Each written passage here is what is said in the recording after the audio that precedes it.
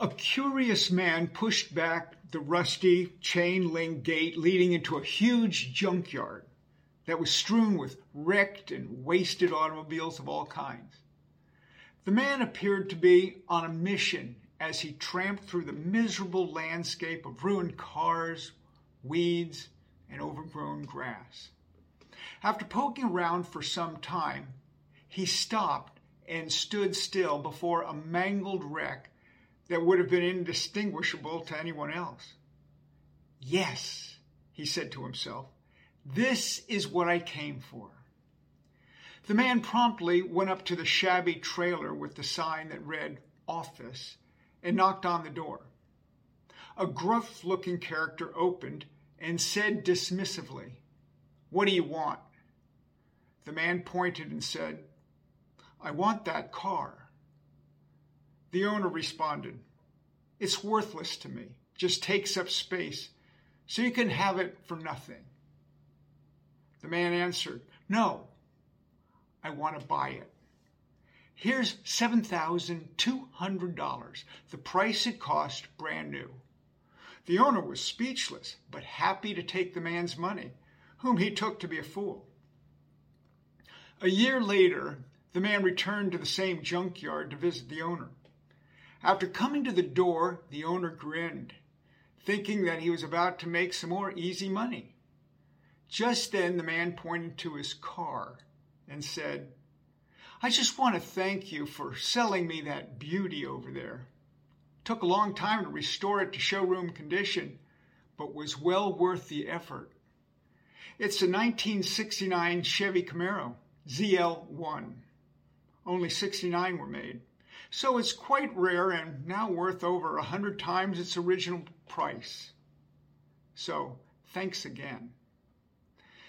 Like that man who saw a treasure in the junkyard, bought it, and then restored it to pristine condition, God does not see us as discarded junk, but as priceless people made in His image and worthy of restoration. In fact, through Christ, God redeems us to restore us to showroom condition at His expense. In 2 Corinthians chapter 5, verse 17, the Apostle Paul spells it out like this: "If anyone is in Christ, this person is a new creation. The old things passed away. Behold, new things have come." So, how does one become a new creation? We have just entered another year, where the old one has now passed and a new one has come. But this new year will grow old day by day and month by month. So, is that the kind of new God wants to do in us? Two distinct Greek New Testament words are translated as new in English. One is neos, which means new in time, like a new year.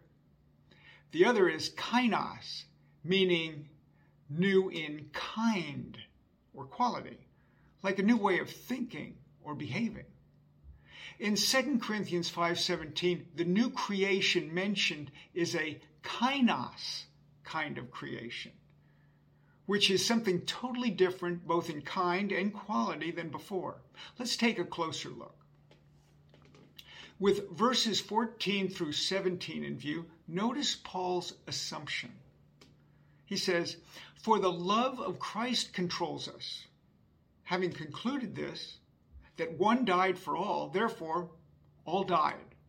And He died for all, so that those who live would no longer live for themselves, but for Him who died and rose on their behalf. Therefore, from now on, we recognize no one in the flesh. Even though we have known Christ by the flesh, yet we know Him in this way no longer. Therefore, if anyone is in Christ, this person is a new creation. The old things passed away. Behold, new things have come." Paul assumes here that the love of Christ controls believers, which results in a kind of people who no longer live for themselves, but for Him. Does this sound like you? He then goes on to say that since true believers are not the same as before, they recognize no one by the flesh anymore. The reason why follows in verse 17, where Paul concludes with, therefore, if anyone is in Christ, this person is a new creation.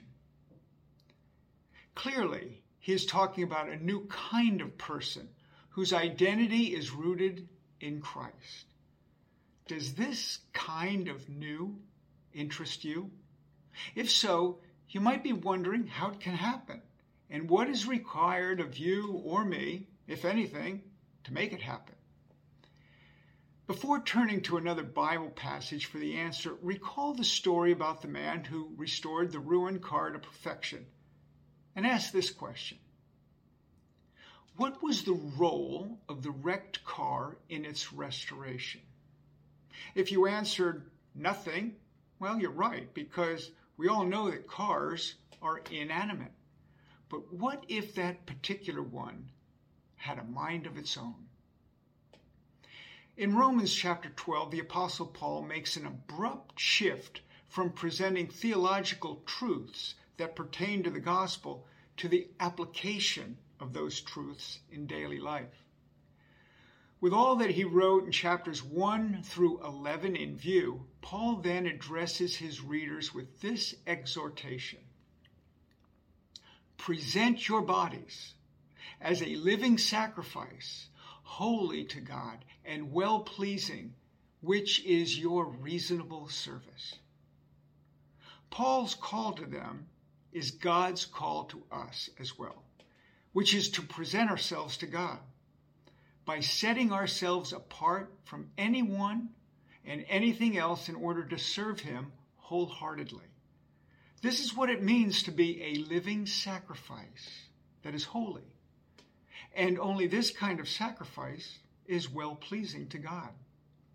So often we focus on the tangible things we give to God, such as money and time, which is all well and good, but what the Lord desires most is not what we have, but who we are in Christ. In effect, the present God desires most is for us to present ourselves to him entirely and wholeheartedly. Sounds simple, doesn't it? Well, that's because it is simple. However, you might follow with the quote, it's easier said than done. Yes, this is easier said than done. But if God is involved, then it can be done and will be done. Notice the word be in that statement as it relates to the word done. For something to be done, someone must do it. The question is who?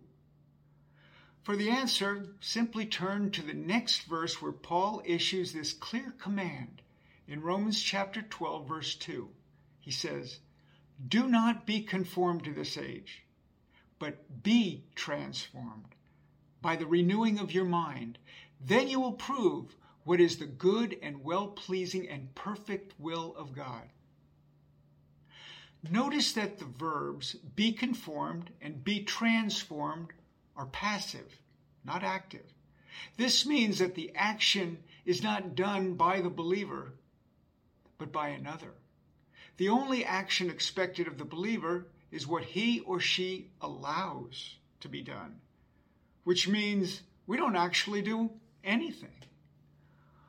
Paul is simply stating, don't allow the world to shape you and make you into its image, but let God so transform your life that your mind is renewed to think as Christ and behave in Christ. The Greek word for transform is metamorpho, from which we get the word metamorphose. Literally, this means a change of form from one thing into another, like a caterpillar transforming into a butterfly. Now, with that image in view, what does a caterpillar actually do to become a butterfly? As you know, it spins a cocoon. dies to itself, and then is born again, if you will, into something radically different and incredibly beautiful. This is precisely what God wants to do in you and me. He's just waiting for us to let him. You see, it is God, not us, who renews our mind to think like him and thus behave like him. By the way, renew is translated from the Greek word kainos that appears in 2 Corinthians 5:17, where Paul said that a person who is in Christ is a new creation, like a caterpillar becoming a butterfly. God does the work. Our only task is to let him. Everything in the vast universe in which we live was once new, but gets older over time and eventually passes away. Yet, in the midst of time and space, God has come to us in the person of Jesus to redeem us from the junkyard of life that we have created for ourselves and each other. He wants to make us new in a way that will never get old. It is a work only God can do. And for that to happen, we must let him have his way with us. So, if you are in Christ and Christ is in you, let's diligently and simply let the Lord work through us and into the lives of those around us for his glory, both now and forever. Now, 3 questions for your consideration. First, what new thing would you like to see God do in your life this year? Second, what stands in the way of this new thing happening in your life? And third, how will you respond to allow God to do this new thing in you?